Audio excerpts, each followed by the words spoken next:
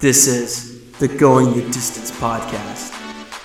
Dude, I'm telling you, when I'm driving a fucking Porsche and living on a yacht, you're gonna be like, oh, I wish I got into the top shot. You had 2 picks on 2 defensive possessions in a row, and you don't win the field position battle? Are you kidding me? Are you kidding me? This is a fun show. Yeah, this is fun.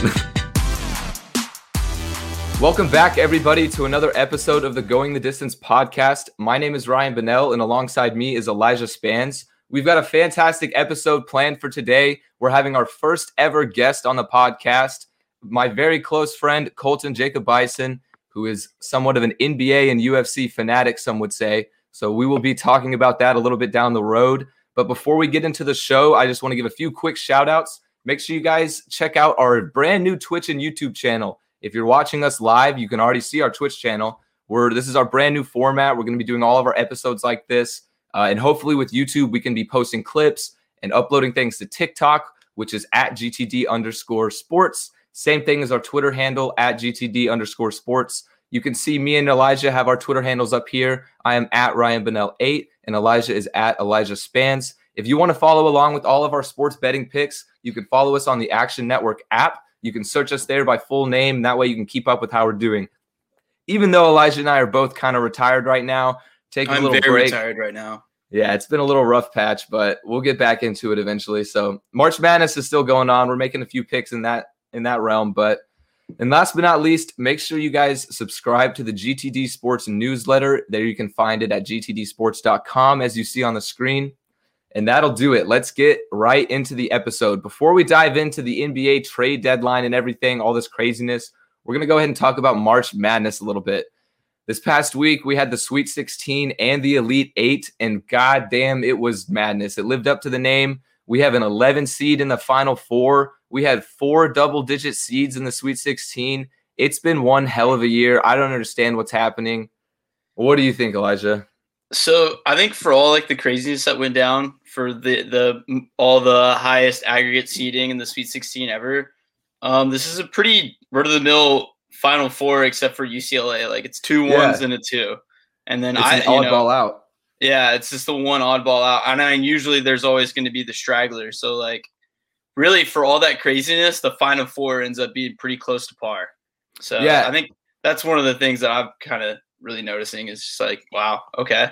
Yeah, I'm salty seeing UCLA in the Final Four because if you remember back in our prediction, I had Michigan State going to the Sweet 16, but they couldn't even make it out of the first 4. But UCLA they dominated, like they dominated in overtime against Alabama. That one really killed me because Bama was my championship pick. So that's a big bummer. What are you last in the bracket? I am last in You're last in that. It's okay though, because I'm second last. Yeah, we have if you guys aren't a part of our bracket challenge, we have a GTD Sports challenge where the winner of the contest is going to be a guest on our podcast once March Madness is finally over. But things didn't go too hot for Elijah and I. We are currently last place in that group.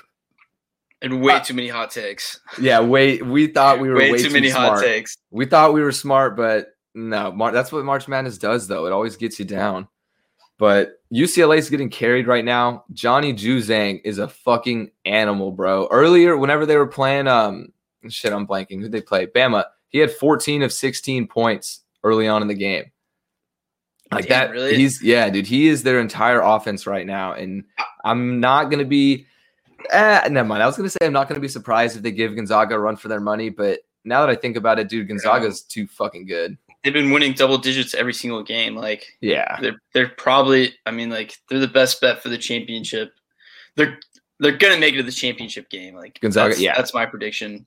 It's a lot. I haven't had to get a chance to watch too many of these games because both the past weekends I've just had shit going on. Like the weekend before that, my buddy from the Army came into town, and then this weekend was Mom's weekend, so I was doing stuff with my mom, my grandma all weekend. So like, I haven't had too much of a chance to watch these games either. So I don't have the best idea right now, but like when you win 29, when you're 30-0 and 29 of those games are by double digit points, I think you're going to be pretty fucking good. Yeah, you're going to be fine. Yeah. And their star player, Timmy, right now, man, he is going off. It's the mustache, bro. Have you seen it? The mustache is doing wonders for him. I don't know where Gonzaga finds these players, but it seems like they always have some big burly white dude that can just post everybody up. Like, I don't get it, but it works for them. Otherwise, in the Sweet 16, I guess this was the Elite Eight. This was a Sweet 16. Loyola fell to Oregon State, and I was pretty shocked to see that because, I mean, it was an 8 seed against a 12 seed, but I thought Sister Jean's voodoo would continue. I know. I really wanted to watch that game, but like again, I said, like I had so much going on this past weekend, I couldn't. But like Oregon State, wow, I guess they kept that miracle run going because they were very mediocre and they only got to be here because they got hot in the Pac-12 tournament. Yeah, really hot in the Pac-12 tournament. Yeah, and then it just continued. So that's pretty cool. And then they, like, I guess Sister Jean's next prayer is, finally just put God in a little cat nap or something. I don't know. Her last one was so boring. I think she managed to top it with an even more boring prayer. We'll see when it gets leaked. I mean, her first prayer, her original prayer got him past 1 seed Illinois. So, well, I mean, that's what I'm saying is that the magic ran out because God was like, "All right, Sister Jean, like that one was so fucking boring. I'll give you one free pass to beat the one." She's gotten a lot of passes, man. She's 101 years old. No shit, right? God's giving some handouts. Yeah. Okay, but anyway, Oral Roberts. Let's talk about that. That was a hell of a story. This tournament, the 15 seed to the Sweet 16. The second one ever in existence, other than I believe it was, Florida Gulf Coastal in 2013. But goddamn, I really thought Oral. I thought they were gonna do it, bro. They should have won.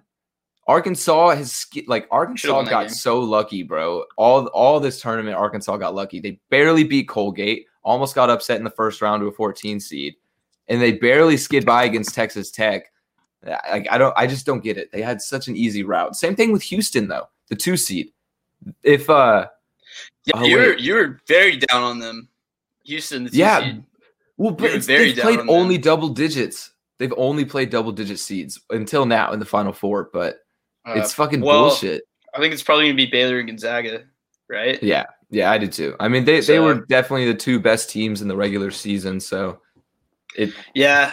probably, I guess, all these round by round, all these religious schools are just getting their luck run out. So like maybe Baylor is their Final Four. It's going to be Houston and Gonzaga. Could you imagine that with no Power 5 conference teams in the championship game? That would be crazy too. I mean, it's nice to see just in general, like even though, I mean, the mid-majors going off. Yeah. Well, and I was kind of going to say just about Texas, how like Baylor and Houston, they're 2 Texas teams in the Final Four. Like that's cool for us. But I mean, at the same time, fuck Baylor because we go to TCU. So. Yeah. Well, Houston needs to be in the Big 12. That just needs to happen. No doubt. Yeah, no doubt. I was thinking about that today. Like Houston and UCF need to be added. Yeah, I don't understand why. No. There needs to be 2 more teams. Houston's one. Even Louisville's been talked about, and BYU as well. Those have been some rumors to come to the Big 12. I would take any of them. 2 more, just because 2 more teams. That's what we need. I don't care. It makes no sense. We're Big 12 with 10 teams. Big 10 has 14 teams. And then the Pac-12 has 12, right? They're correct. Yeah. And then, whatever. It's dumb. It's the conference shit is all fucked up. They need to realign it. But back to Oral Roberts, though, in that game against Arkansas, they were up by 7 at halftime. So I really thought they were going to pull it out. And also, they held Arkansas to shooting 1 for 9, which is 11% from 3-point range. That's pretty cracked. Do you know who Max Abmas is? Yeah, he's who is he? I'm sorry, I really haven't got a chance to watch any of these games. Well, Max Abmas is the point guard on Oral Roberts. That's right. Okay, that's what I was about to say. I thought he was the guy for Oral Roberts. He's the nation's leading scorer too, right? Dude, he's a dog. Yes, he's insane. He played every single minute of the NCAA tournament and his conference tournament. Do you think he'll get drafted? I hope so for him because I mean, bro, like if you look at it, he played up to the standards of against like people like Ohio State. He went off for like 30 points that game. So I mean, if he can play against the competition, he can play. What year is he? I'm not sure about that. Fuck. Let me look it up. But yeah, I mean, like he could be another. I mean, he could be one of those sleepers out of a small school, like Steph Curry at Davidson, stuff like that. But I mean, it's not. He didn't only play Murray State. Yeah, exactly. And he didn't only play like every minute in the tournament. He did it in 17 of their 29 games this year. So he's been busting for Oral Roberts right now. I can't believe I said busting, actually. It sounds like busting. God damn it. Busting for Oral? Busting for Oral, bro. You know how it is. He's a sophomore, so he'll probably stay just because it's such a small school. Or I don't know. He might get some draft type around him. May get some draft type, yeah. And then dip. That's what happened to Ja. Ja was, I think he's a sophomore coming out, and they were like, this kid can ball. Like, we need to draft him. He's like, okay, well, fuck Murray State. Yeah, exactly. And he's a beast. Yeah, he got a lot of hype, too, in the tournament. I remember Ja. Like, every time he had a dunk, it was all over Bleacher Report and everything. But yeah, March Madness, it's going to be a good finish. It looks like it's going to set up for a good championship. I assume it's going to be Gonzaga, Baylor, but we don't really know yet. All this madness, it's still going to be a 1-1 facing off in the finals. Yeah, one of my buddies was telling me his best bracket is the one where he just picked the higher seed in every game. And I'm like, I mean, I guess that works. Because, I mean, it works. They made it to the later rounds. Yeah, but I don't know. That it's going to be fun. We'll see what happens in the Final Four. We're definitely going to be talking about that on our next podcast. And depending, I don't know exactly when the championship game is. I think it's a week after the Final Four. So we'll have some time in between there to talk about that and kind of give you a preview. We're going to take just a quick little 10-second break. And when we come back, we're going to have our guest on here to talk about some of the NBA trade deadline chaos, because last Thursday was a hell of a day. There was 46 players traded before the deadline at 3 p.m. Eastern. It set an all-time NBA record, and it's one hell of a day. Let's get into it.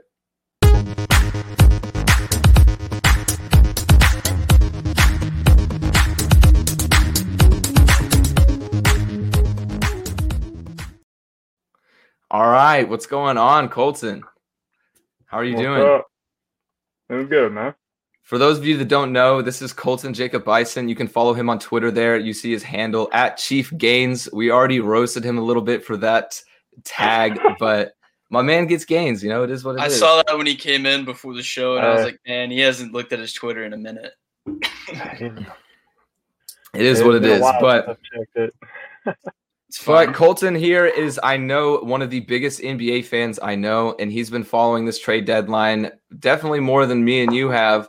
But it's been a crazy day. A lot of big name players have been on the move, like Oladipo, Gordon, Vucevic. Like, I don't even know where to start, really. Let's start with Orlando and how they're blowing up. Because I do want to point out is that Vucevic got traded first, and you texted me, and then you're like, no way. And I responded back, and I was like, well, Gordon's definitely going next. And he said, well, no, because if they trade Gordon, then they'll have nobody. And I was like, yeah, no shit. That's the point of a rebuild. Yeah, I mean, it is a rebuild.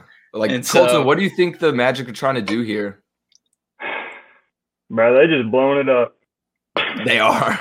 They're blowing it up. They're trying to follow OKC's path, trade all their pretty good players, or you could say Vucevic is close to elite, but they're just trying to blow it up, get draft picks, and hope for the future. I mean, they have a couple good young players. I mean, they have Dwayne Bacon's pretty solid. I mean, Bacon's got a little bit of hype. Markelle Fultz, when he comes back, he was looking really good. He looked like he was coming around finally in his career. I'm excited to see him next season. Yeah, I think a lot of people have given up on Fultz, but I think he's still like a decent player, at least as a role player. Like, he's not going to ride the bench or anything. I mean, bro, he was starting. He was putting in work. But yeah, no one watches Orlando. So I mean, that's true. Probably why everybody sleeps on him. He was playing well. I forget that they exist every once in a while. I'm not going to lie. If you're watching Florida basketball, you're probably watching the Miami Heat. But Orlando is definitely blowing it up right now.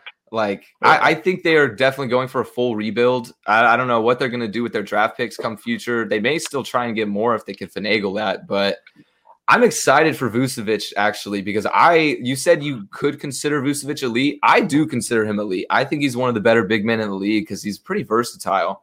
And I think he's going to thrive in Chicago.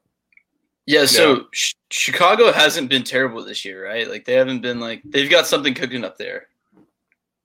I mean, I think as of now, they're still in the play-in tournament.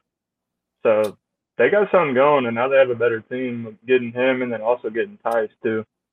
Yeah. Oh, Tice? Oh, I forgot about that Tice move. Oh, Daniel Tice from Boston. Yeah, Yeah. he's. I mean, shit. Tice isn't anything like spectacular, but I mean, he plays his role well. He gets rebounds and everything. He's arguably the best backup center in the league. I can see that. Yeah.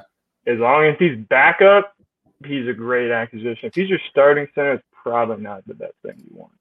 Yeah. That makes sense. Well, I'm excited to Yeah. see what Vucevic is going to do in Chicago, but probably the biggest trade or like impact that's going to happen from this trade deadline is Aaron Gordon moving to the Nuggets. Yeah. What do you Give think him about all their the- new lineup? I mean, bro, in his first game, he looked solid. He was seamlessly fitting in. He was looking really nice, making some good cuts. He kind of airballed a three that made me laugh when I was watching, but I mean, everything he was doing, bro, he looked like he fit in very well. He's basically a replacement for Jeremy Grant. if we're being but better, honest. but better. Yeah. At There were least rumors. in their offense, I think he'd be better. Yeah. Yeah, that's true. But there were Yeah. rumors that he could have ended up in Boston. Like at one point, the Celtics were the front runner for Gordon, and then all of a sudden, this news started coming about the Nuggets rumors. That's what always happens. Boston's always in it, bro. They're always in it until they don't get it. Yeah, I would have liked Gordon at Boston, but I'm not unhappy though. I like the move for both Gordon and the Nuggets. I think it was a good move, but it would have been really interesting to see him at Boston. They could have been an instant title contender. I don't know who that Boston was trading though. Like, That's a I saw good they were point. thinking about giving up Marcus Smart. I was like, I don't think you give up Marcus Smart. I think you keep him. Yeah. He is everything to that team besides like efficient offense. We'll say that. He's the basketball example of a Gruden grinder. Yes. Honestly, it is. Yeah, I mean, the Celtics did end up getting somebody, though, from the Magic, but it was Evan Fournier, so not Aaron Gordon, Yeah. who had a Yeah. bit of a struggle in his debut. He went 0 for 10 shooting, which is pretty fucking funny, but I don't want to roast him too hard. Hey, bro, he's a solid player. I don't think he's he a good role really player. is. It's not what they needed, but he is a very solid player. Yeah, Yeah. if He's gonna Evan give them Fournier, good depth. if Fournier was my sixth man, I wouldn't be complaining at all. Yeah, that's a good comparison. Well, other than the Magic, the Brooklyn Nets are also another name that's been big in the headlines recently. You probably know why if you're watching this. It's because they got LaMarcus Aldridge and Blake Griffin. I just heard Elijah crack open a beer, so I know we're about to get into a good conversation. It's ranch water. Oh, ranch water. My bad. Ranch my water bad. this time. Yeah. But If you're yeah, not on dude, them, get on them. this is the shit.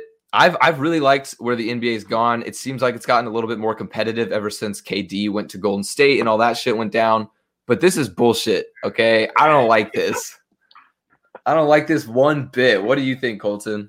Oh man, everybody's overreacting, bro. Aldridge is 35, and he was averaging 14 and like 4.5 rebounds this year, bro.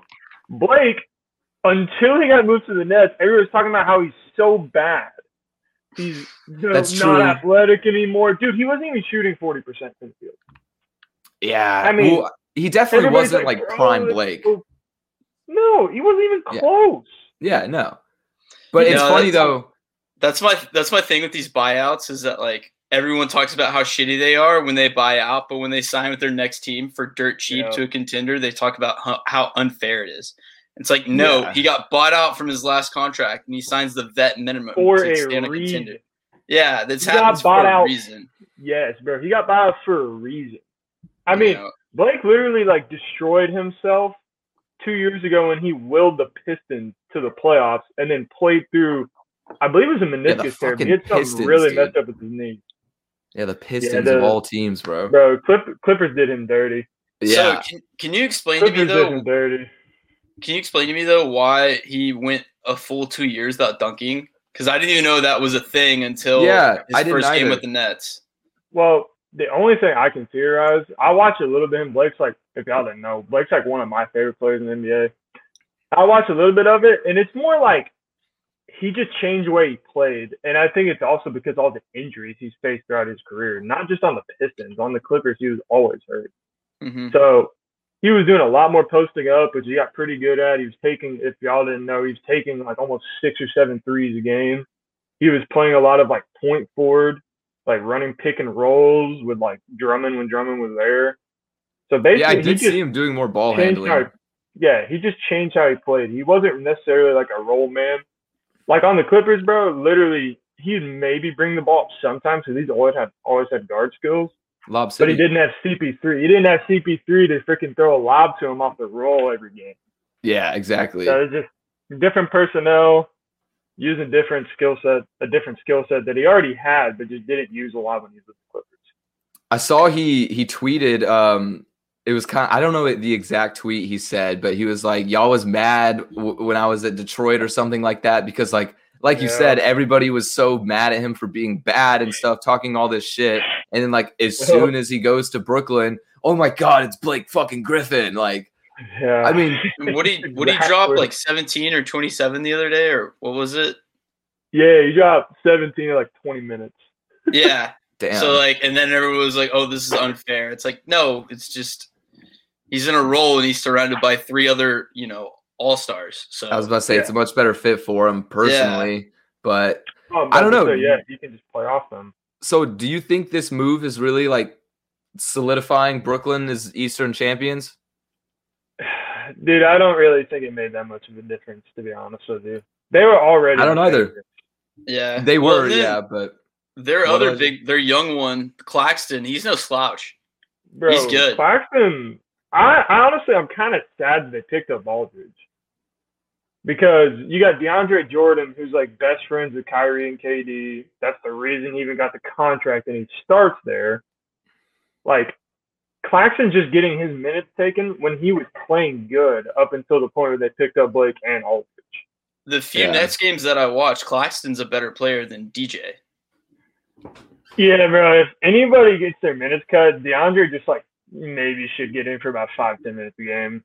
That might be an unpopular opinion because he's been a great player, but he just can't move anymore. And he can't shoot. He can't shoot. The only thing he can really do is if he's sitting under the rim, he can catch a lob and he can protect the rim. He can protect the rim when he's in the right position. Yeah. But he's just getting older where he can't get in the position like he should be. Like, I watch him play and he's playing drop coverage and he has no chance of getting out there contesting someone on the perimeter. Yeah. I think like in this the playoffs, that's going to be exposed. For sure. And like you said, the Nets were already the favorites, but I still am really not buying it come playoff time. I think it's going to blow up in some way, fashion, shape, or form. I don't know what's going to happen. But once Kyrie, KD, and James Harden are all in playoff mode and they all have to work together, I don't know if it's going to work out.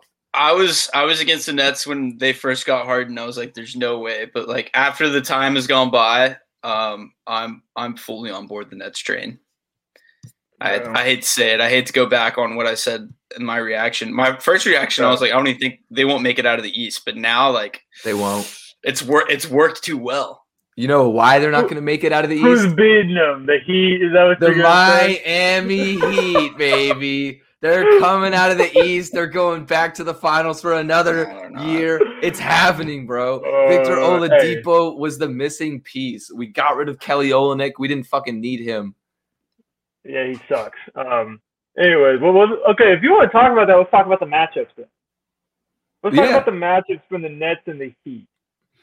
So, okay. Yeah. Okay, so let's start at point guard. Let's go. Let's talk about the matchups last year when we beat the Bucks 4-1 in the playoffs. Are you still talking about that? Yes. All you gotta do is stop Giannis and you win. I mean, that's obvious. Well, Chris Middleton, bro. They had Bledsoe. Like Middleton played good. Yeah, that's what I'm saying. Yeah, that's what I'm saying. Team. If you stop, all you gotta do is stop Giannis and you win. Okay. Well, we did that. Yeah, very thoroughly. Very thoroughly. I was very impressed. Well, I don't even know like where the seeding and stuff is going to line up, so they may not even meet in the Eastern Conference Finals. So it just depends. What's this about the play-in tournament? Like, what's going to go down with that? Okay, so basically how it works is the 7th and 8th seed are going to play a game. Whoever wins is official in the playoffs, and then the 9 and 10 seed play a game. Whoever wins that plays the 8th seed to get into the playoffs, or whoever wins out of 7 and 8. Yeah, whoever wins out of 7 and 8. Yeah. I didn't even know it was a thing, and I keep up with the NBA a little bit. Yeah, so basically 6 through Yeah, 10 has damn. a shot to get in, but if you're the 7th or 8th seed, you get an extra game if you possibly lose the first one Yeah. to get in. That's an Okay, so interesting it's kind format. of like the MLB wild card, how they do the wild card game Yeah, with the one pretty game. much. Yeah. Okay. Very similar to that. Well, yeah, back to this Oladipo deal. I want to talk about this one a little bit just because this is probably another one of those big name, like super impactful moves that's going to really affect the whole league, like Aaron Gordon to the Nuggets. So I'm super excited because I'm a Heat fan, as you can probably tell by this. But I don't know. I think this really does give us a shot in the East. Of course, I'm biased, though. So what do you guys think about the Heat now? Dude, I they mean, risked nothing. They're what? I said they risked nothing and they got a potential all-star player. Literally, Yeah. they lost Avery Bradley and What? Kelly Olynyk. Like, Yeah, Avery Bradley, solid role player. Great He's getting defender. older. great defender. Yeah. Olynyk, I mean, Fuck why would you Olynyk. not give him up? Yeah. Why would Why? you not why give not? him up, to be honest? Avery Bradley's peak was like 3 teams ago when he was in Boston. So like, Yeah. it's Yeah. not. That's not a huge loss. And Oladipo, I mean, like, well, if he plays like he played when he was a Rocket, then like, yikes. Oh, a But- Pacer. Okay. Yeah. I But thought if, you he were plays meaning. like, I mean- but if he plays like a Pacer, like Pacer Oladipo, then that's a really good addition. Yeah, exactly. Yeah, even this year, people were talking about he's not at his current level. I mean, he was just less aggressive. But that's also because they got Brogdon, he was taking more of the ball handling responsibilities, and then Sabonis came into his own. Sabonis was an all-star. Sabonis is He was beast. Yeah, he was still playing pretty efficient this year, coming back off his injury. Definitely better than the year before when he's coming off of it. So Yeah, I think I'm people excited to giving him see. a little hate. And on the Rockets, he was just chucking, bro. He was just throwing up shots. That's what it seemed Because like. he knew he could. Yeah, it seemed like he was like already. He was in his mind. He was leaving. He was not staying at Houston. Yeah. Yeah, Yeah, and that's didn't he turn down a contract extension or some Yeah, shit he like did. that? Yeah, Yeah, he did. with the Yeah. Rockets. And if the Rockets didn't trade him, they were going to lose him for nothing once the season was over. Yeah. So I mean, Yeah. the Rockets did what they could. They got Avery Bradley, Kelly Olynyk, but they lost Oladipo. So I mean, I'm going to put this into perspective for y'all. The Rockets literally got nothing for James Harden besides some draft picks. yeah, like literally nothing. They dude. didn't keep Oladipo. For some reason, didn't try to get Karis LeVert or Jarrett Allen, who were Yeah. the best 2 young players in that entire trade scenario, and including when they just traded Oladipo. I think they got like 4 first-round picks from Brooklyn, and if Brooklyn keeps them, like keeps Kyrie and James and KD stays, those picks aren't going to be anything. But yeah, they don't need them with those 3. They Like, there's literally really gave no James reason Harden for away, that. bro. They literally Yeah. gave him away. Well, but what else could they have done though to like salvage that? You know, because I mean, James Harden was Bro. leaving. He had it in his mind. He was being a little bitch in a fat suit. Okay, if the rumor was true that came out, or the report was true that came out, that they could have got Ben Simmons and Matisse Thybulle, why would you not take that deal?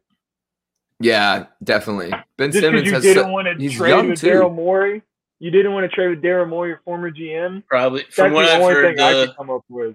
from what I've heard, the Houston owner's kind of a shithead. So, pretty much the same Everything. reason. Pretty much the same reason why the Texans are fucked right now. It's just bad ownership. I was about to say everything in Houston is just terrible ownership. God damn. Terrible. Freaking Houston. Awful. I would place. hate to be a Houston sports fan. Well, I would hate to live in Houston in general. So, Yeah, besides the Astros. Astros are always good. Except for the whole trash The- can banging. yeah, the part that they cheated. Yeah. Hey, bro, they were good last year. Bitches, pussies. Sorry, I don't know what that was, but fuck the Astros for that. But I remember you I am telling me sure. before we started recording you were mad at the Mavericks for not pursuing Oladipo. Yeah, man, I definitely was a little upset about that, especially since the Heat gave up arguably nothing really meaningful. Yeah, The only reason I give them some slack is because there's a bunch of reports already that Oladipo wanted to sign with the Heat in offseason. I had heard rumors too. There had been rumors even before this, like even before this Yeah. trade deadline of Before this Oladipo to the season. Heat. Yeah, like even Before- 2 in the years off- ago. Yeah, I'm about to say, especially last offseason when he was talking about he didn't want to be there, and then he took his statement back. But there's a bunch of talk that he wanted to go to the East. So. Yeah, and I mean, Pat Riley, Dwayne Wade, some of the best recruiters in the NBA got their way. I love Pat Riley. That man is a genius. Jimmy definitely want another dog with him. So yeah. And then the last big name move that I want to talk about, this happened after trade deadline, but Andre Drummond to the Lakers.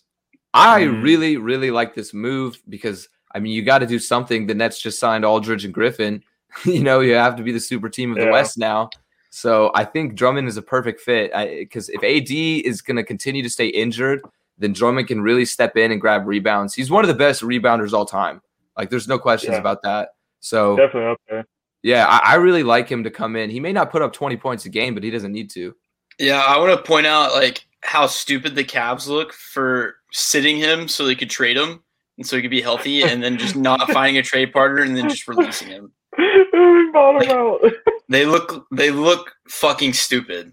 Yeah. If you want to look how you don't know how to run a basketball team, then do some shit like that. I mean, hey, at least they have Jared Allen and Sexland. They're good now. They'll be fine. They got a couple good young players, but I mean, shit, they're not going to take them to the playoffs, I don't think. Yeah, it's just crazy how undervalued Drummond is just because of his shot selection, bro. What do you mean by that? I mean, dude, if he could actually just shoot over 50% because he's a giant center who's very athletic, but he doesn't even shoot 50% from the field. That's true. If he could just do that, he'd probably have a lot more value. Yeah, I mean, as a big man, you really need to be putting away those layups, dunks, stacking up your field goal percentage with those. Yeah, and he's just inefficient, bro. But he's probably the best rebounder in the league, and he's good at finishing. He just takes bad shots. Yeah. Well, now with Drummond on the Lakers, though, do you think they have a clear path to the finals? I think they did. Yeah, I think they did before that too. I mean, I really don't know who would contest. As long as they can reel in his shot selection and make him do what he is best at, is like rolling to the rim for finishes and lobs and rebounding and somewhat protecting the paint, they're gonna be better off for it. There's no doubt about that. And they already revamped their team this offseason and made themselves better than they were when they won the championship last year. Yeah, exactly. It's true. They got Schroeder and all that. And Schroeder's just good. Thinking about it too, a Lakers Nets, a Kyrie LeBron versus LeBron finals. Too high. And KD, bro. Oh, that's must-watch TV. Bro. That is must-watch TV. So many all-stars on the screen at one time, bro. Jesus Christ. I fucking want People like to hate on super teams, but when they go, well, you could get LeBron versus Kyrie versus KD versus that, and then you go, oh, fuck, okay. I think people hate on super teams at least as long as there is not another one to like go against them. But now we have two best teams in the league, at least talent-wise. Like, it has to be them. When you look at the talent on the rosters and how they play, I think the Lakers roster is better constructed for like an all-around fit. But like just talent-wise, the Nets is ridiculous. Yeah. I mean, even though Aldridge and Blake are out of their prime, you still have three arguably top 10 players in their prime on the Nets. And arguably the three best scorers in the league. Well, KD's definitely one of them. James Harden's definitely one of them. I don't know if I'd put Kyrie. Dude, Kyrie's right there, though. No, he's a good scorer. He is right the top three? I don't know. The thing about Kyrie is he's not a playmaker. I mean, okay. He's not as much of a playmaker as he should be for the caliber player that he is. He's slightly below where you'd expect him to be at, but his ridiculous scoring and efficiency, I think, kind of puts that where it doesn't really matter as much. And he'll throw I don't know how much that just. Yeah, no, I agree. He throws up shots and you're like, how the hell did that go in? Yeah. Honestly, he's kind of like a small Kobe. I hate making that comparison, but like he is like Kobe was regarded like the best tough shot maker ever. Kyrie is like arguably the best tough shot maker in the NBA right now. Yeah, I will say he makes a lot of like crazy ass finishes under the rim where he like scoops it around, like it's just like how does he do it kind of thing. Yeah. I mean, if you look at the best shot in his career against Curry, bro, he almost got blocked, sidestepping to his right from three and hit it like it was nothing. And he was literally like hand to hand. It was amazing defense. That was a hard shot. He does it from the entire floor too, like from the 3-point line, from mid range, and finishing at the rim. Like he does it on every single level when it comes to scoring. So yeah, for sure. I mean, he's an all-star for a reason. Yeah, he's an all-star for a reason. Dude, so go ahead and finish, Colton. Oh, I was gonna say I don't know if y'all remember what LeBron said like years ago when he first started playing with Kyrie. LeBron thought he should be MVP of the league one day. He's like, that's the potential he thought he had back then. I mean, you never know, dude. He could. He's good enough to pop off like that. It's just whether or not he can do it for a season, like an entire season. Or if he cares enough to do it. That's how I was about to say. There's also that aspect of like how much he really cares about what he's doing in NBA as much. He may just disappear again and go on his flat earth tangents and stuff. Well, he's going to do it in the finals. Yeah, honestly, just doesn't show up to practice. Finals, bro. That would be the most Kyrie thing. Yeah, he's like the only reason I played so hard to get this team to the finals is so I could have a platform to spread my message, like some shit. Like, yeah, I don't know. And then KD carries into the chip.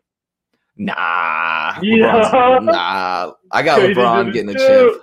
I would take Lakers over Nets. I'm taking Lakers. LeBron isn't losing again, dude. He's in another level right now. After that last championship, I'm like, all right, LeBron, if he goes to the finals again, he's not losing. But I'll tell you this: if AD plays anywhere close to the way he's played this regular season, Lakers don't even make the finals. Yeah, really. If he plays like he has been this season before he got injured, they are not making the finals. The Nuggets or the Clippers will beat them, or even the Jazz. Even the Jazz. Oh, the Jazz. The Jazz have been playing really well. Yeah, they didn't even think about that. They've been playing phenomenally. They're best record in the league. Number 1 seed right now. Yeah. Yeah, well, other than NBA trade deadline, there was another big exciting event in the sporting world. If you're a fan of MMA, you probably watched UFC 260 because it was one of the biggest fights in a while. We had the greatest heavyweight of all time. If you disagree with me, you're wrong. It's Stipe Miocic versus the future greatest heavyweight of all time, Francis Ngannou. I know Colton's rolling his eyes, but I'm a big Ngannou fan. And yeah, let's talk about this. It was a good fight card, a lot of great fights. But I want to talk about the main event first, Ngannou and Stipe. What did you see in that, Colton? I don't want to talk about it, bro. Nah, I mean, I'm not a Francis hater, bro. Crazy story. When they were talking about that he got like captured 7 times on his journey from was it Cameroon? I'm pretty sure he's from Cameroon. Cameroon, yeah. Yeah, it was crazy. I was hearing that. I was like, man, he somehow made it. He made it all the way here, and now he's best man on the planet. It was insane. But in the fight, I did not see that happening. Not like that, at least. Yeah, I didn't expect it either. I thought Francis would win, but not like that. God damn. That was the single-handedly most impressive fight I've ever seen anyone fight ever. Like he dominated from every single point of attack. Like I had to go and rewatch it because every time, because they do a lot of their hand movements that they make. Every time like Stipe would try to go for a move, Francis would counter it before like Stipe could even make the move. And so you'd stop. And the one takedown Stipe tried to have, Francis countered that with put him on the ground himself. Beautiful defense. So not only, from offense and defensive perspective, he was flawless. And then, just hit after hit. He put on a fucking clinic, dude. Like, I got chills watching it. I got chills. It was so hype, that's bro. how fucking good it was. Okay. I'll say this. I disagree with the statement it's the best, most dominant fight I've ever seen. A lot of fights come to my mind. I think that's up there. I'm not gonna get into all the fights, but one recently, Izzy versus Paulo Costa. Made him look like he shouldn't have been in there. Tom Woodley versus Darren Till. There's a lot. I've watched UFC since I was probably 10 or 11 years old. The Izzy fight. I've seen a lot. The Izzy fight was more of just Acosta using his weight. Dude, honestly, Costa was just scared, bro. Costa was scared the whole time. He did not want to touch him, bro. He was talking all that shit before the fight, too, and then Izzy wrecked him. Yeah. It was sad. And then Izzy got big bodied by Jan. Dude, yeah, that was Jan. That's tough, what though. I meant to say. That's what I meant to say. Okay, yeah. Yeah, Jan His just fight uses before that, weight. though, oh yeah, I mean, and Jan kept up with the speed. That was impressive. Was not Yeah. expecting that whatsoever. Okay, Yeah. well, let's get back to 260. Yeah. We'll get you off topic on that. But it was amazing, bro. I did not expect him to be able to defend the takedown that well. It obviously helped that he outweighs him by 30 pounds, but that didn't matter last fight when they fought 3 years ago. Yeah. When In Stipe 2018. absolutely dogged him. Dogged the entire fight. Caught a couple and actually ate some of his punches that cleanly connected, but he couldn't that was last weekend, right? Mhm. Yeah. God, dude. Yeah, just caught him. I saw was some like, wow. stuff Dana White was talking about, apparently, because Francis Ngannou's punch power is like the strongest recorded of any man alive right now. And yeah, so he was saying that like a punch from Francis Ngannou to the face is equivalent from getting hit by like a Ford Escape on the highway. And I'm like, what the fuck? Like, how do you even bring that correlation together? And why a Ford Escape? It's a I big guess car. it's I'm about to say it's just PSI. So it's like basically it'd be like a little, if you could just take out a little section of that car going on the highway, that would be his fist hitting you in the face. Does that make sense? Yeah, dude, but fuck Yeah, that, bro. it's pretty wild. It's pretty wild, dude. You know, obviously y'all probably know who Anthony Joshua is. Yes. Yeah. Boxing heavyweight champ. Yeah. One of the boxing heavyweight champs, however that works. It's really weird still. And you just call him the champ. He's the champ. Like, yeah, he's a champ. He's a champ. Yeah, a champ. Yeah. So, I think his punching power, his PSI was like 200 PSI less than Ngannou's. God damn. That was the second closest. It was I think that's ESPN Sports Science that did that. Yeah, they did like a whole breakdown on Ngannou. I saw a little bit on that. Insane. Dude, yeah, he really is a freak of nature. He's like probably, you listen to him on the microphone and he's like the nicest guy ever. He's so soft spoken. But then you look at him and he's this big ass like, I'm gonna fuck you up, kind of like, he looks like I don't know. Straight out of a movie. Yeah. After Stipe humbled him the first time, let's not forget that, okay? He did, yeah. But But before Francis that got first better, fight, bro. Ngannou was trying to act like he was scared of him, and Stipe dogged him.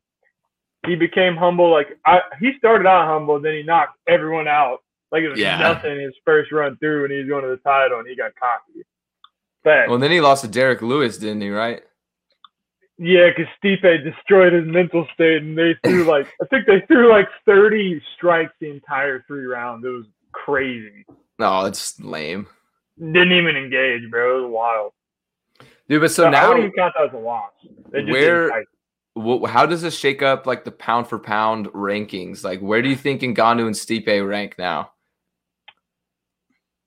I mean, shoot, that depends where it was before. I think since Khabib is officially retired, he was number 1.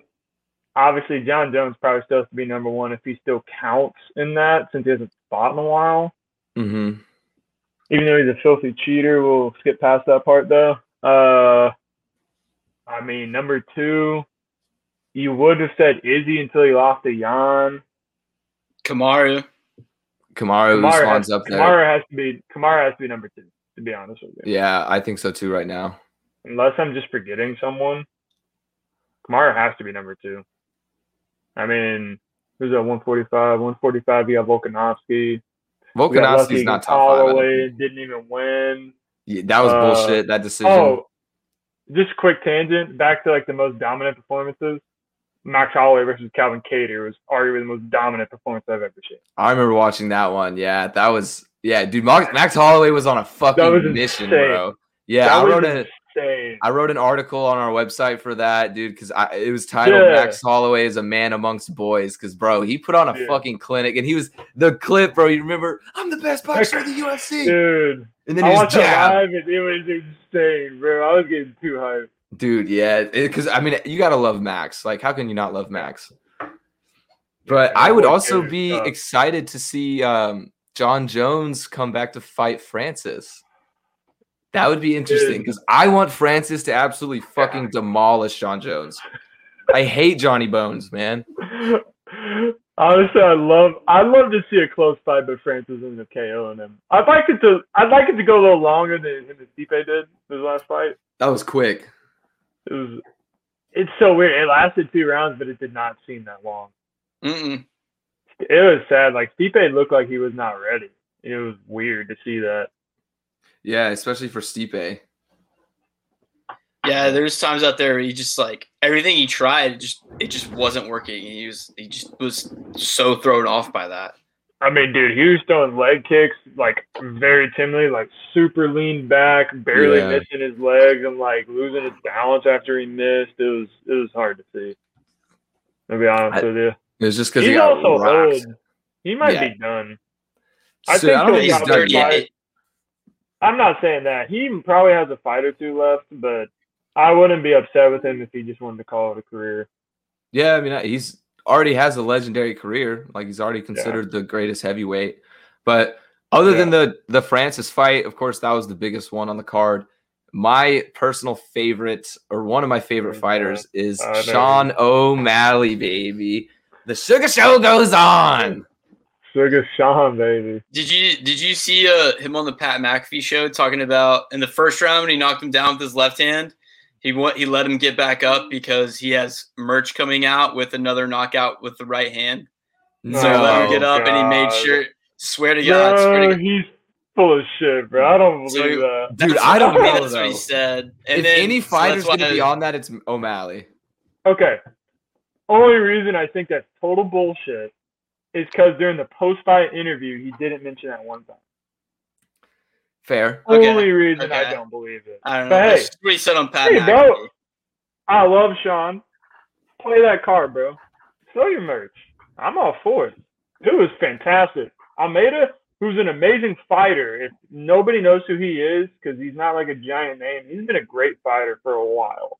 Mm-hmm. The dude was 22-4 throughout his career. He was in title contention a few times. He's a great fighter. Sean looked like he made him look like he didn't belong.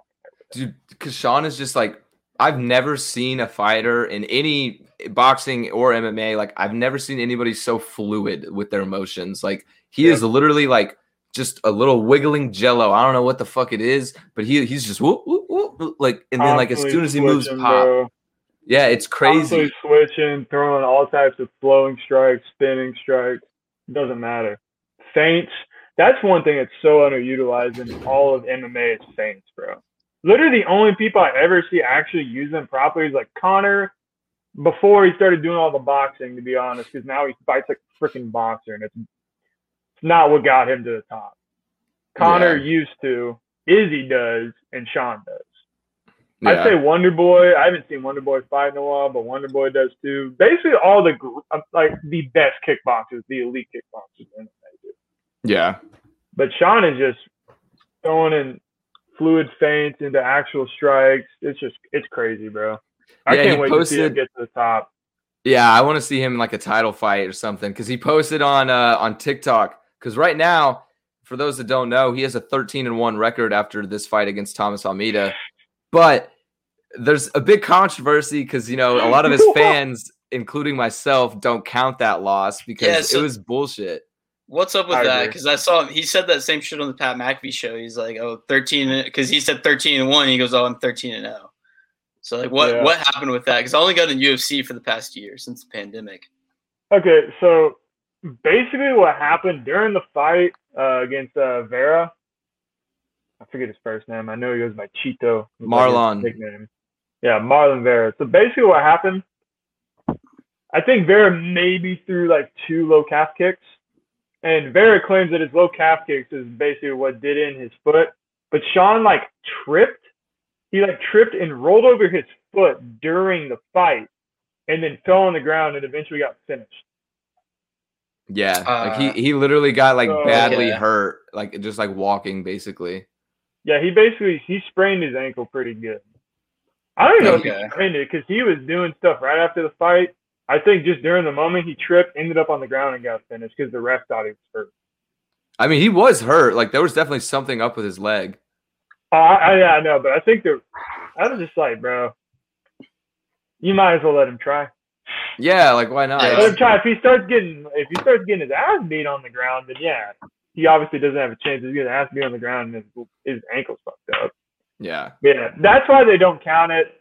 Vera keeps saying like it's because of my calf kicks, blah blah blah. Like actually, like gave him foot drop. I don't know if that's true or not because it really didn't even look like he landed anything really significant for that. But those calf kicks are wild. Yeah. Those calf kicks, you catch them right one time, hit them right in the peroneal nerve, and their foot, you can't move it. Yeah, you can move your leg, but you can't move your foot. I've seen a calf kick before. I think it was Anderson Silva where he kicked like somebody's shin and his foot just like broke like and wrapped around it. That's a little different, but yeah, I know. That clip that went viral. That's from a check. Okay, yeah. Yeah, that's from a check. So when you stick your knee out and your shin out, basically that's how you defend a leg kick. Is you check it. So you turn your knee and your shin out against their kick, and his shin basically hit Chris Weidman's knee and it shattered his bone. It was honestly the nastiest thing I've ever seen live in the UFC or in any type of MMA fight. It was crazy, yeah. Disgusting. Well, other than Sugar Show, Sean O'Malley, the last big fight on the main card was Tyrone Woodley against Luque. How do you say his? I forget how to say his name. It's Vicente Luque. Vicente Luque. There we go. I got the Luque part right. But yeah, Tyrone Woodley has a 4-fight losing streak after being the welterweight champion for quite some time. I don't really think he's. I was gonna say I don't think he's done, but he might be done. I generally think he might be done. As much as it pains me to say it, I don't know. The thing is, he is on a 4-fight losing streak, but those previous 3 losses, he looked like he didn't want to be in there, and all he was relying on, which I'm not gonna lie, previously in his career, he had a lot of success back up against the cage, letting someone come after him and try to counter, sprint at him, catch him with right hand, drop him, finish. Yeah. This fight was different. He put on the pressure. He cracked him very early in the fight. He cracked Luque early in the fight, but he didn't think about that. Luque has a freaking chin on him. If you've never seen Vicente Iron Luque chin, fight, yeah. Bro, that dude has a chin. Cracked him. Luque ate it. It was kind of rocked, but then gave it back to him. Yeah, I thought Woodley was just done. Yeah, I thought Woodley, after like that first minute or two, he came out strong. I thought he was going to win in the first round even, but that is the best he has looked since he lost his title. Yeah, but so that's what makes me wonder if he may come back. Because, I mean, Luque's a tough opponent, you know. Like, he's a good fighter, but I wonder if he's going to come back and maybe look like he did in the first few minutes of the first round again. Yeah, to be honest, I want him to come back. If he can fight like that every fight, just reel it in a little bit if he doesn't have him all the way hurt. I mean, he can definitely still beat almost anyone in that division. If he fought like that, I think he could beat Kamaru. He could. That's tough. I really don't know. Kamaru don't have power like Luque. Kamaru he doesn't, but he has control. He has so much control. Kamaru's scary, dude. He's just so in control of everything. I'll say plus now they have the 3 kings, where it's the 3 African-born belt holders with Izzy, Kamaru, and Ngannou. None of those guys are gonna be the ones to let that down. Yeah, it's pretty sick to see, though. It's pretty cool. Oh, it's fucking awesome. All I'll say is this: those are the 3 weakest divisions in the UFC, though. So they probably won't let it go. It is though, because no, you're right though, because they literally dominate them. Like those are probably out of all the divisions, those champions are set the farthest apart from any of the ranking contenders behind them. Yeah, definitely. I'll say this though, Whitaker needs another shot at Adesanya. I want to see that too. Because Whitaker got some bombs on him. Like Izzy looked hurt. He hit him a couple of times, but I'll say this: Izzy, it's just the way Izzy finished him. Looked like he didn't deserve a rematch. But Whitaker's won 2 fights in a row, either 2 or 3, and he has dominated the people he's fought. Yeah. He fought a Cannonier, and Cannonier did not look right against him. He took him out. And then I want to say he either fought Till. I think Whitaker fought Till until he beat Till as well. Yeah, he did fight Till recently or semi-recently. Yeah. I think that was around a year ago or something. And Whitaker's looked great. He's looked great since he lost to him. So I don't know. I'd like to see that again. Yeah, there's a lot of one of the things I'm kind of disappointed in seeing is I've seen some hype about McGregor Poirier 3. I don't That's want gonna it. happen, bro. I know it's gonna happen. I'd rather see McGregor Gonna on happen. commercials at this point. Really? On McGregor versus commercials? who? I'd rather see Oh. McGregor just doing commercials at this point, dude. His last couple fights, he's just more of an entertainer than anything else. He let me down so bad. His last fight. Okay, I'll say this, but don't disrespect McGregor. I do not like him personally. I love him. I hate all his antics. Okay, I like his personality, but I hate all the shit that he has done and said. If that makes sense. I don't know if that actually makes sense. I get what you mean, kind of. I mean, honestly, bro, just the bus shit could be hurting other fighters had nothing to do with what he wanted to accomplish. Punching an old man in a bar, like, kind of a piece of shit for doing that. Yeah, I remember that. But That was good times. I'll say this. That's what I was talking about earlier with Conor with the Saints and, like, what got him to the top with kickboxing. Dude, when he came back and did all that boxing training, now he fights like a damn boxer. That's not what got him to where he was. Yeah. He's true. always had a great hand. He's always been a great counter fighter. But a lot of times, he was great at pressuring people, throwing teeps, throwing side kicks. Like, he had very good kickboxing, and he has not used that since. I mean, he did against Cerrone a little bit, but that was like, what, 40 seconds? Yeah, like literally like less than a minute. Just the shoulder. But I'll say this. I understand why Poirier wants it, bro. He wants that money. Don't blame Yeah, him. it's going to be shit, huge Don't blame him money, huge whatsoever. paycheck. Everyone in the world knows who Dustin Poirier is after that. For As sure. it should. Man's a savage. Yeah. Well, whatever In happens, my- there's... What were you going to My say? bad.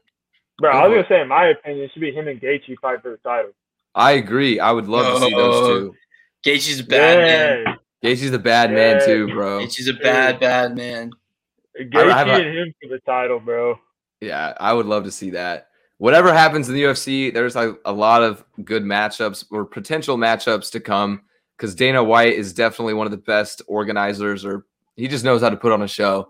So Yep. hopefully, He's a fucking businessman. he is a businessman. But It's so funny that so many people hate him. yeah, I don't was get just like, why. bro, Well, I get get it. He I built get it, his he's a sport bitch about From the Ground ground up.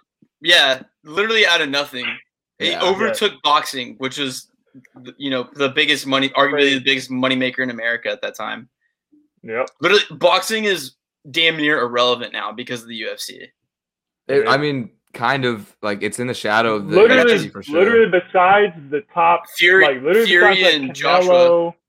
Yeah, Yeah. Fury, Joshua, Wilder, Canelo, yeah. Canelo, Pacquiao. If he comes back, he's talking about. Mayweather Dude, is still there. honestly, the biggest draws besides Anthony Joshua It's and fucking Fury Jake fight, Paul. It's freaking Jake Paul and Askren, or Jake Paul when he fought Nate Robinson. Oh, I can't wait to see Yeah. that shit, bro. Yeah. God, so, I hope Askren takes him out, bro. Me I hope he too, takes man. him out, bro. Me too. No, I don't so- think he's going to. I don't think he's going to, but I want to see it. I think he will. I hope I don't so, know. dude. We'll see You've what been happens. training MMA for like 10 years. You better take this dude out. This dude's been boxing for, I guarantee, like probably That's what I'm 3 saying. years, Like, you maybe. have to, otherwise you can never show your face again. Like, yeah. At the It's- same time, he's like, he doesn't give a shit. We got a couple weeks for that though, but we're gonna take another short little break, and then when we come back, we're gonna get into the craziness that was the NFL offseason. Well, offseason's still going on, but it has been more crazy, a lot more chaos. People have moved around, more news on Deshaun Watson. So we are gonna take just a quick little break, and then when we come back, we'll be getting into the NFL. So first, before we do that, I want to give a big shout out to Colton for joining us on this episode. He was our first ever guest, and I think it went pretty well. I hope you guys enjoyed it. And yeah, just overall, thank you for being here, Colton, and thanks for all the commentary. Yeah, thanks for coming on. You definitely know your shit. I appreciate it, guys. All right, man. Have a good one. Hopefully, we'll maybe see you on another podcast in the future. Yes, sir. Sounds All good. righty. Peace.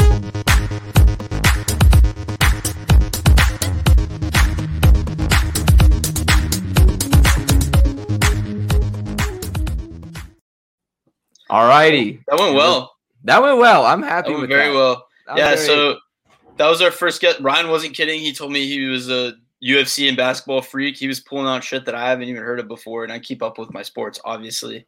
So like, he knows his stuff. No, deep he and knows his shit. Yeah. Next week we're looking at a guest. I don't want to name drop him just yet because he didn't fully commit, and he also is like, he's a legit guy. He has his own radio show at The Ticket and is a editor at a golf magazine in the Fort Worth area. So we will have some golf talk with some Masters talk next week. I just don't want to drop his name yet just because like he didn't commit fully and I didn't ask permission either. So yeah, so we'll wait, but there's a potential big guest for next week's episode. Like a 95%, I would say. Yeah. So, and of course, because Masters starts the day after we're going to be going live next week. It starts on April 8th. So, yeah. So we want him on. Yeah, we want him on. We want him on. So we will be talking about Masters, and I'm not a big golf guy, but we'll definitely have to figure that out and make some bets. I'm going to make some Masters bets this year, have some fun with that. But before we do anything about next week's show, let's talk about all the craziness in the NFL right now. I fucking love it. Well, I love most of it. I'll say that. I don't love the Deshaun Watson shit. It's terrible. Let me start off.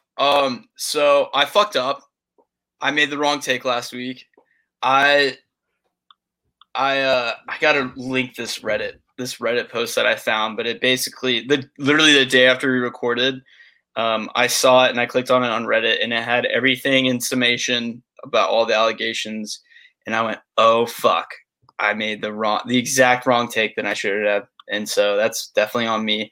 But the reason why though is, like I said, just there was some shady stuff about the lawyer, and Deshaun's a high character guy, but obviously I don't know him personally, and all the evidence against him that they're allegating, like I don't see that being fake. And another thing too, that if you're again on the fence, like kind of like I was earlier, because I was like 50-50 last week, but now I'm like 99.99% sure he did it. You know, yeah, it looks really bad. Everything is stacking up against him. Like even like the profiles of the girls that are accusing him, they're not like official masseuses. They're, you know, girls who sometimes do massages, like private. He hired them privately and stuff like that. And he does it that way so they don't know the full boundaries of a massage, and that's predator type behavior. That's some shit. What the fuck? So, oh fuck, oh my god, Deshaun Watson is fucking awful. I fucked up by defending him last week. Oops. Well, now more information came out, you know. Now I know. Yeah, it's all I'll good. be the first to admit it. Yeah. But yeah, it is really looking bad for him. And I mean, right now the NFL is supposedly investigating into it, which I don't know what I don't know what the league's even going to do. I don't know. We'll see what happens with that. I'm expecting. Yes, sir. I had to pause for that little crisp sound right there. But other than that, I don't know what they're going to do with it. Like they could give him a suspension, but he doesn't even want to play for the Texans anyway. So we'll see what happens there.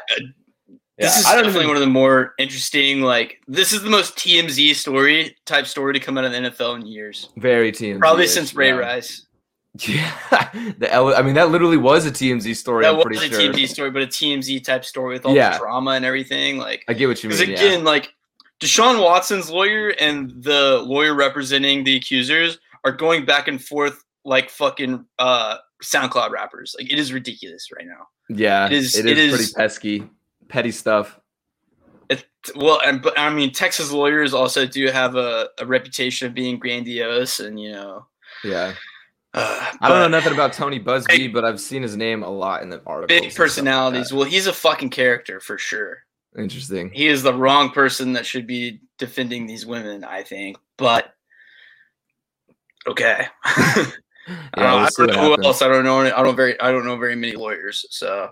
Yeah, the only lawyer I could probably tell you by name is well, actually, I don't even know his fucking first name. I was gonna say Kim Kardashian's dad. Rob. Wait. Or is that the brother? That's the brother. I'm not. Yeah, who cares? I'm not educated. He didn't even defend lawyer. Knowledge. It was all. God, what was his name? Fucking A. The black guy who said, "If it does not fit, you must acquit." I have no idea. Blanking on it so hard, but anyway, that's enough lawyer talk. Yeah, enough of lawyer shit. Yeah, but overall, that's the shitty situation going on in the NFL. And then another bullshit topic I want to dive into is I the hate this. 17 game season. What the fuck is this? Like, why? Oh, that lawyer's name was Jimmy Cochran. But yes, so because it just came back to me. But yes, no, it's fucking stupid. I hate it so much. Like, it ruins everything almost. They're undoubtedly going to add another game to make it an 18-game season because 17 games is dumb. That's weird. Like, this why is 17? This is a health concern, not only because guys are making it hard to make it through a 16-game season plus the playoffs added on top of that anyway. Because if you look at college, they play 12 games. They play 12 games for a fucking reason, and you get hurt. And an NFL season takes a large physical toll on your body. There's a reason why NFL players get hurt more than any other athlete, and they have long-standing repercussions more than any other athlete. And adding another game isn't going to fucking help them. No, especially like you talk about the timing for it too. Like right now, after a pandemic, like people still question like what is the long-term effects of COVID going to be on athletes? You know, like we don't necessarily know if it could hinder their performance long-term. I don't think it's going to have a massive effect, but it's still just a weird time to do it. I know it's been discussed for a while. Goodell also said, I think today, that he fully expects fully open stadiums by September. Which I maybe by September that could happen. Well, Rangers opening day, Yeah. they're going to be at 100%. That's And crazy. then they're going to scale it back down after opening day. So they're going to have one day of 100% because in Texas we can have 100% openings now. And then they're going to scale it back down to like 75 or 50 from going forward, which I don't get.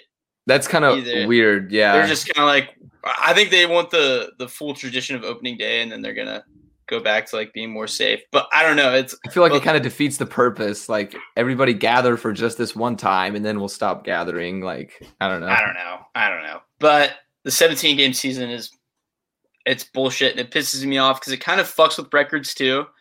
Every single record. That was my initial thought, but then I thought about it some more because of how it kind of fucks. Because that's one of the reasons why I opposed it. But one thing about it is that think about all the most untouchable records. They're still going to be untouchable. It's just one game.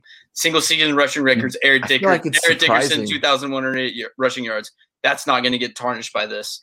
You know, I mean, I don't know. I feel like you might be surprised how much impact one game could have. Like, I don't know. I just don't think so. And like you talk about career records, because let's talk about the records that actually matters. So quarterback records, for all-time reasonings, they don't fucking matter. There's going to be a new guy to break them every generation. well, now like all of like the fastest two records, like, oh, it only took this quarterback 2 seasons to reach 10,000 yards. Well, it's like, yeah, he had 2 extra games. So yeah, but the fastest ones are more trivial.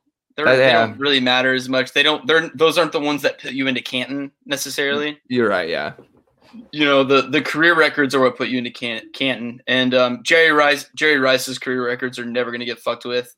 You know, goddamn what? Emmitt Smith career rushing record is never going to get fucked with. You know, LT's single season touchdown record still isn't going to get fucked with.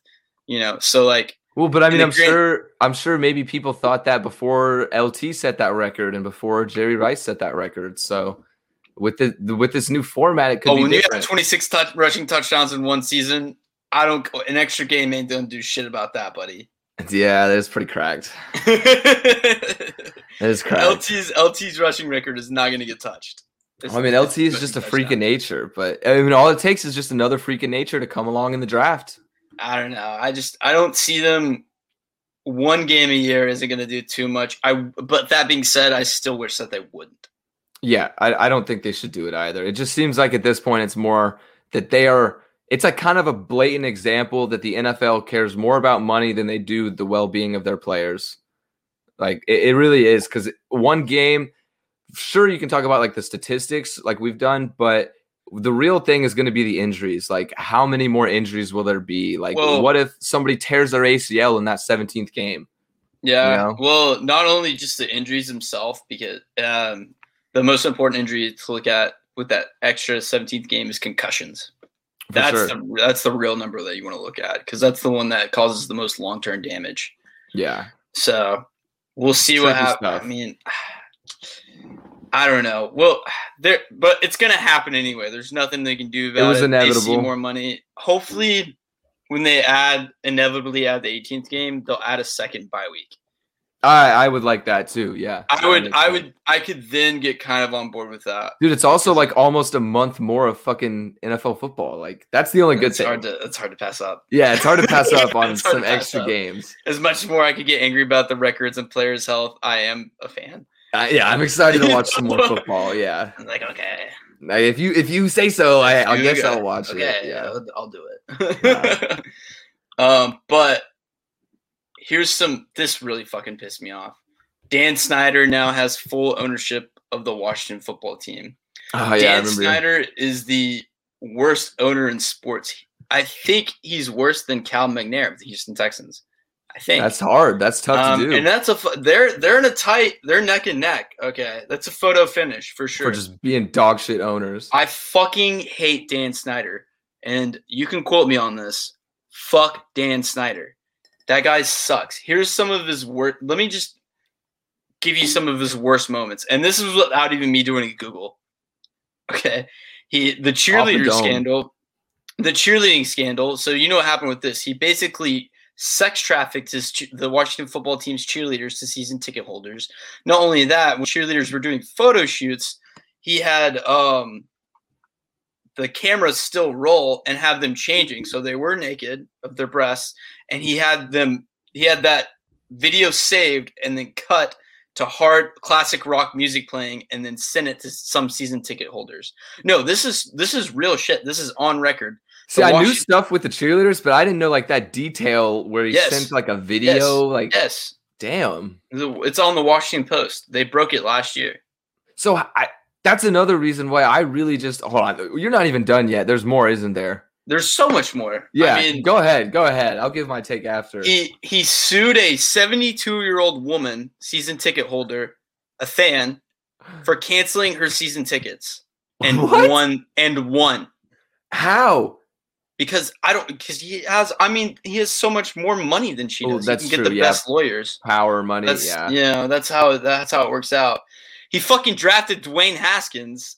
I mean, what else do you have to say? It's Dwayne Haskins. He was the driving force. Nobody on that team wanted him. The coach at the time, I'm blanking. Jay Gruden didn't want him. The GM didn't want him. I guess Dan Snyder wanted him because he wanted somebody to go to the strip club with him. I don't know. And he might commit. Oh, also one more. At his house in Virginia, there's a river. I think it's the Potomac area is what it's called. And he had trees removed on federal land, which as private citizen is not supposed to request trees to be removed on federal land. Had trees removed on federal land because it messed up his view. What an asshole. No, he's a fucking dick. And that's not even counting all the immeasurable fuck ups that he made through front office decision, shoehorning his way in when he shouldn't have, turning the Washington football team from a once renowned franchise, well-respected franchise, into a fucking laughingstock. They won a Super Bowl, I don't know, in 1993 or something like that. It's been a long time. No, 1992, because 1993 was the boys. No. And then has since turned them into dog shit, literal fucking dog shit ever since he came in. He's also just the worst. And he's lied about season tickets. So he said that there was a waiting line full of 200,000 people for season ticket holders. Well, turns out that was fake. He lied about that to make the team look good. That's annoying. So he lies to the media constantly. Oh, and then also too, they're just keeping on coming to me. His quote, you can put this in capital letters. We will never change the name from the Redskins. Well, guess what he did? He fucking changed the name. It was like 2 years after. It wasn't even that long after he made that. I remember that one. It was about 10 years. That was about 10 years ago. That was a little bit older. I thought I thought there was another quote that was recent, but I could be wrong. He repeated, because he repeated it. He's like, "We will never change it. You can put it in exclamation points and you can put it in all caps." And then he fucking changed it. But he should have. But no. So go ahead. Finally, give your take. Fuck Dan Snyder. I hate that guy. Slimy piece of shit. You basically covered everything I would have said. I mean, I didn't know as much about him as you did, but I agree. Fuck Dan Snyder. Slimy piece of shit. Well said. But what I don't understand. To get What? Go ahead. What's his name? The guy from the Clippers that that was forced to sell the team. I know. Oh, I remember. Why am I what you're blanking talking on his name about. so hard? Donald, right? Wasn't it Donald? Donald Sterling. He needs to Yeah. get Donald Sterling. He needs to Yeah. be forced to sell the team because this is fucking blasphemy. It really is. Oh, we have somebody asking, what should the permanent new name of the Washington football team be? Honestly, there's been a lot of different options, like rumors per se and stuff. You're saying the Warriors. I don't know. I would like that. That would cop-out. make sense, but it is kind of, I agree with you. But kinda my favorite cop-out. that I've seen would be the Washington Red Tails. A lot of people are probably like, what the fuck is a red tail? But it is like literally, it would be a perfect transition from the Redskins, which was racial culture appropriation, everything like that. But then Red Tails is more culture appreciation. Like Red Tails represents like the first set of African American airmen to go into, I believe it was the World War I, but I could be wrong about that. I know it was an African American air group. So yeah, the Washington Red Tails would be sick to see. What about, do you have any other names, Elijah? Wasn't that the Tuskegee Airmen? Isn't that their nickname? Yes, I'm pretty sure. Yeah, The Red Tails. Tuskegee Yeah, Airmen, the Tuskegee in World War II. I mean, Warriors was one that was tossed around. I think that they should throw it back to the Senators. Was the name with the Texas Rangers were before they moved to DFW. So, I mean, there's a long list. It's just not the fucking football team. It's so dumb. Exactly. Not the football team. Every time I see WFT, all I like, my brain for some reason processes WTF. So I'm like, oh, like the Eagles beat the what the fucks today. Like, okay, you need it's a mascot. This is America. Yeah, you need a mascot, not a football You team. need a mascot. That's like calling the Mavericks the Dallas basketball team. Like, doesn't work out so well. I'm not doing that. Yeah. But other than some of the ownership shakeups, the schedule shakeup, just stuff around the league, we have some actual tangible stuff we can analyze. The pro day was here. Our draft has gotten shaken up. This is probably going to be the most exciting NFL draft of our lifetime. I've never seen such an array of fucking talent. Like, this is amazing. I don't know who's going to go where, but I want to know who's going to go where. But let's talk about the draft shakeup. The 49ers traded up to number 3. They gave the Dolphins a third-round pick this year, the number 12 pick, and 2 first-round picks in the future. The Dolphins then turned right around and turned that number 12 pick, traded that to the Eagles. The Dolphins get the number 6 pick, while Philadelphia gets the number 12 pick, a 4th-rounder, and a first-rounder next year. So Miami's making some moves, and I like it a lot. Yeah, I think future GMs should take notes on what the Dolphins do and how they built this team. I mean, they went from completely tanking and shipping everyone else they have. And what I like what they do with their picks is that they don't just keep them. They also trade those picks, either trade down or trade up. And that's something that they do. That's what the 90s Cowboys did when they built their team. When the Herschel Walker trade that built them up, when they got like 15 fucking million first round picks from the Vikings. You know, they traded down or traded up for every single pick for players that they wanted. And so that's kind of what the Dolphins have been doing in a light way, in a light manner, because they have 4 or 5 first round picks. I mean, you look at the Browns too. They built their thing. That's how you get better, is you just acquire it's tough to say capital. It's tough to say, though, that GM should take note about what the Browns did. Because, they did extremely well the past couple of years. But before that, focus more on the Dolphins. Focus more on the Dolphins. Because before that, the Browns were not doing too hot in the general manager department. Atrociously bad. Yeah, really. It took more than one GM with the Browns. So that wasn't really a sound plan. It just kind of worked out because they had so much capital. Yeah, after so long. But the Dolphins, they're really building the team the right way. I really like what they're doing. Hopefully either they can get another quarterback and trade for a veteran, or Tua turns out to be the real deal, because I really like the Dolphins.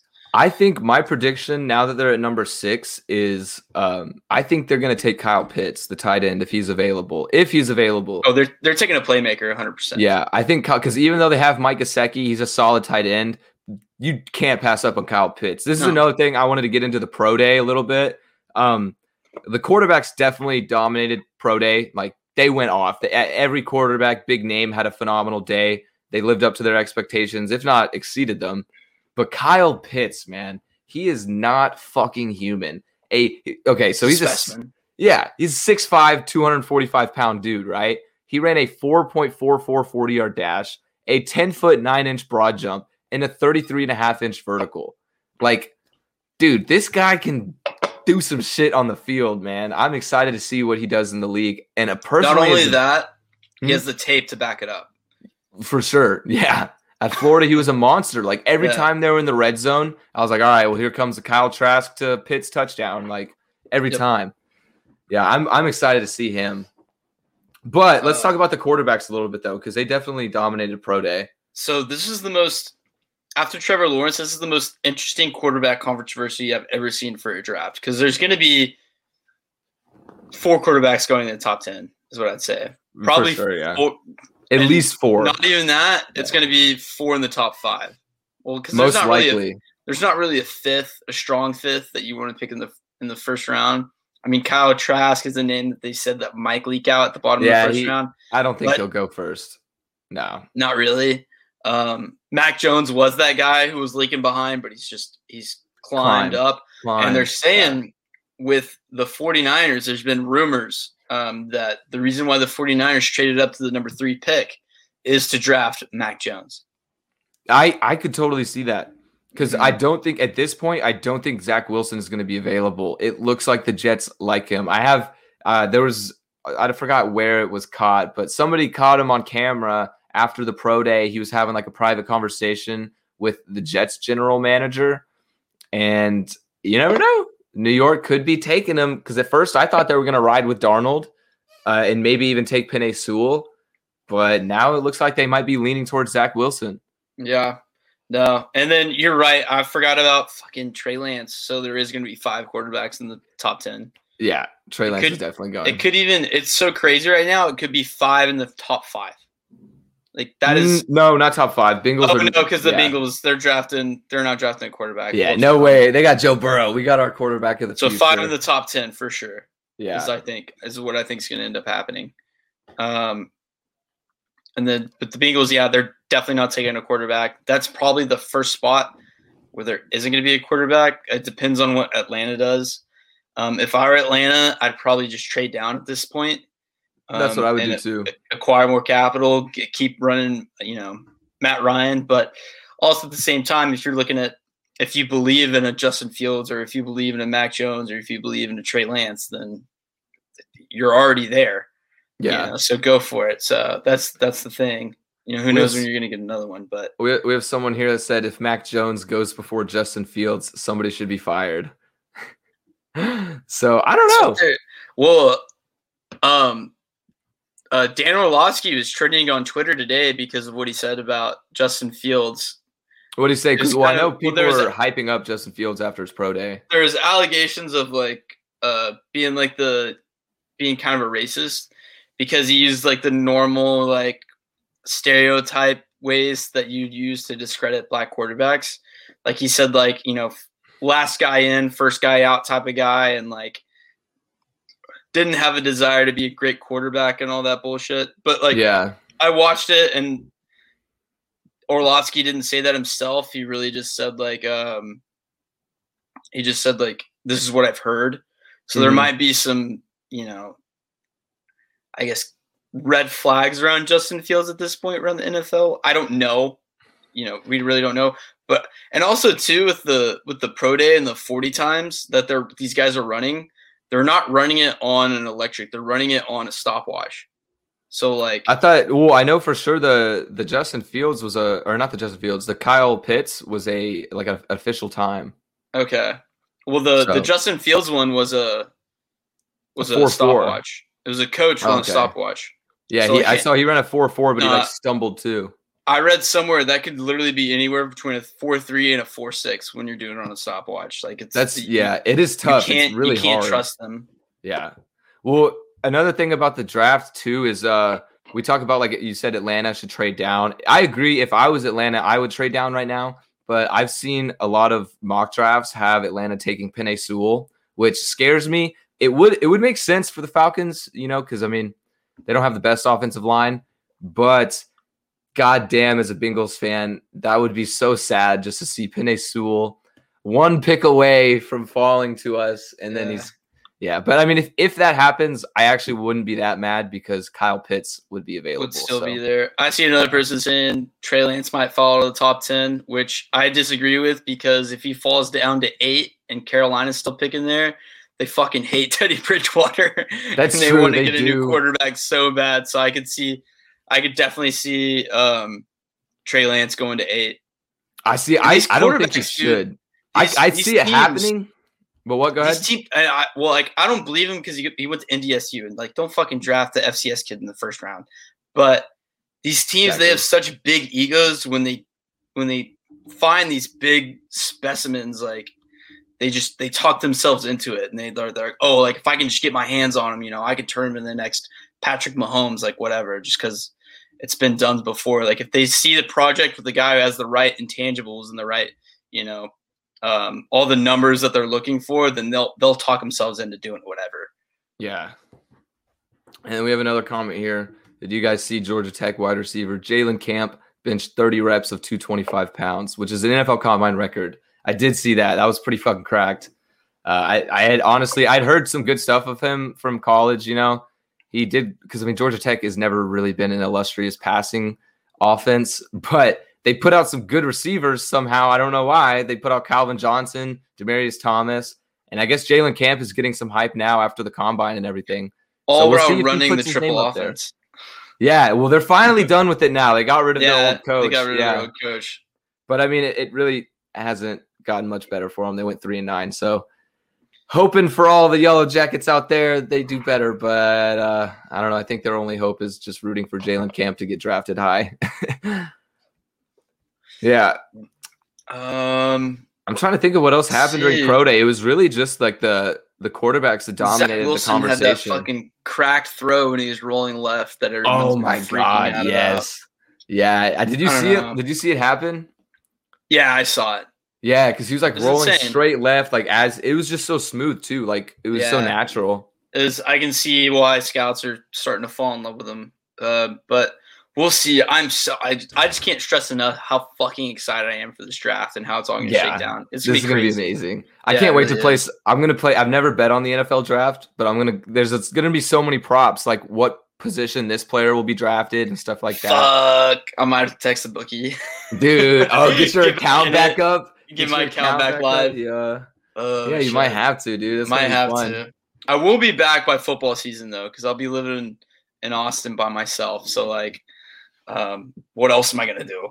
Yeah, throw a couple money on some lines. Yeah, I'll be making big boy money too. So it's like, you have a little bit to spare, Yeah, so it'll be a little bit different. But it's the reason why I'm wearing this hat right now. Oh boy!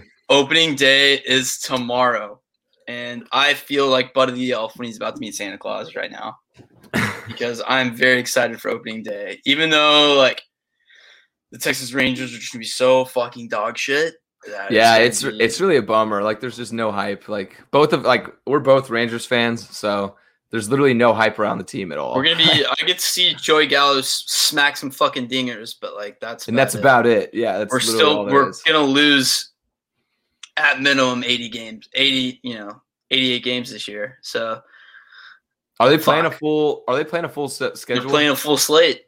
Okay. That'll be fun. Interesting. Mm-hmm. That's always fun. That gives you, if there's nothing else on, you can always bet on some MLB over-unders to finish off the night. Or just watch baseball, because baseball is like good. It's good. It's a good napping sport too. A good napping sport. It's a good study sport. That's what I've learned. That's true. My grades are always better when I have baseball on in the background.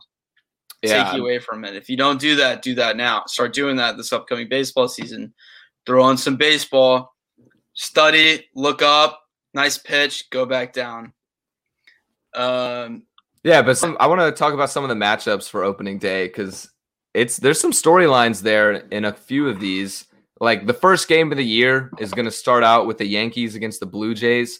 Not much of really a story there. It's just first game of the year. Garrett Cole is going to get the start on the mound. It's going to be good to see one of the best pitchers in the MLB up on the what am I looking for? Prime time. That's what I'm looking for. Mm-hmm. Another big game is going to be the Padres against the Diamondbacks. who I think the Diamondbacks are a sleeper team. They're not phenomenal, but I don't know. We'll see what happens. The Padres definitely have a lot of hype, and Yu Darvish is making his team debut, which makes me sad, and I'm sure it makes you sad too because I miss when he was on the Rangers, man. He was like the light of our team. Yeah, he was so many times away from a perfect game, but like it was time. So he had to go. We had to move on because he wasn't going to re-sign with us because we're just our ownership is just so fucking cheap. Yeah, and we need if we want the Rangers to be good again, it's probably we're just gonna have to like sell. We're gonna have to root for new owners. Yeah. But I tell you, it's gonna be a while. The matchup to watch this weekend, undoubtedly, 100%, is going to be Angels versus White Sox. That could be a good game too. Yeah, there's going to be a lot of fireworks in that series because Shohei Ohtani is going to be there. He's going to bat and he's going to pitch. That'll be fun. He's a fun player to watch. Mike Trout, best player in the fucking league. Best player of all time, probably. Arguably, already. And it hates me to say this. Like every time I watch a Rangers-Angels game, I get kind of happy because I'm like, oh, I get to watch Mike Trout play and appreciate like how fucking good he is. Well, it is. It's like every time he's up to the plate, you're just like, oh shit, like what could happen? Like, what's he gonna do? And it's not even the bombs that he hits; it's just how he approaches an at bat and how technical he is with it, and how he takes each pitch at a time and what he does. And it's like, you appreciate his bloopers and what he does at every single at bat. Like it really is something you have to watch. And the White Sox right now, Southside Chicago is gonna be fucking popping this year, man. Dude, they're gonna have some dingers in there. Yeah, they're gonna pick up right where they left off last year. Hopefully, their fucking ancient ass manager, who's 73 years old, doesn't get in the way. So that is definitely a series to watch this weekend. I have the White Sox as I predicted them to go to the ALCS this year. We already gave our 100%. Season. Yeah, we both gave our season predictions a while back. Whenever spring baseball, like spring training, first started. I remember I have in the ALCS. I guess it depends on seeding and everything what happens, but I have the Yankees and the White Sox in the ALCS because I think they're far and away the best two teams in the AL. And then I have the Padres and the Dodgers in the NLCS. Yeah. So I think you had the same thing pretty much. Pretty much. That's pretty much how it's going to shake down. We're looking at most likely Yanks, Dodgers. They're just two teams. They're the two highest paid teams in baseball. They both have the highest payrolls, and money works. So, yeah, it does. Yeah, and the Dodgers too. The Dodgers are facing off. Their first opening day game is going to be against the Rockies, which that'll be interesting. That should be a good game to watch. One, because it's always nice to watch Clayton Kershaw on the mound, 3-time Cy Young winner, one of the best. But then also, it is going to be really weird to see. Trevor Bauer's. He's not getting the start, and it's also going to be interesting though to see Colorado without Nolan Arenado because he's been there a while. So now he's at St. Louis. I don't think the Rockies are going to be near as good. Well, they already weren't that good anyway. They still have one good player, Trevor Story, and honestly, he'll probably get shipped. Yeah, I don't really know much about him, but he's a really good shortstop. Okay. Yeah.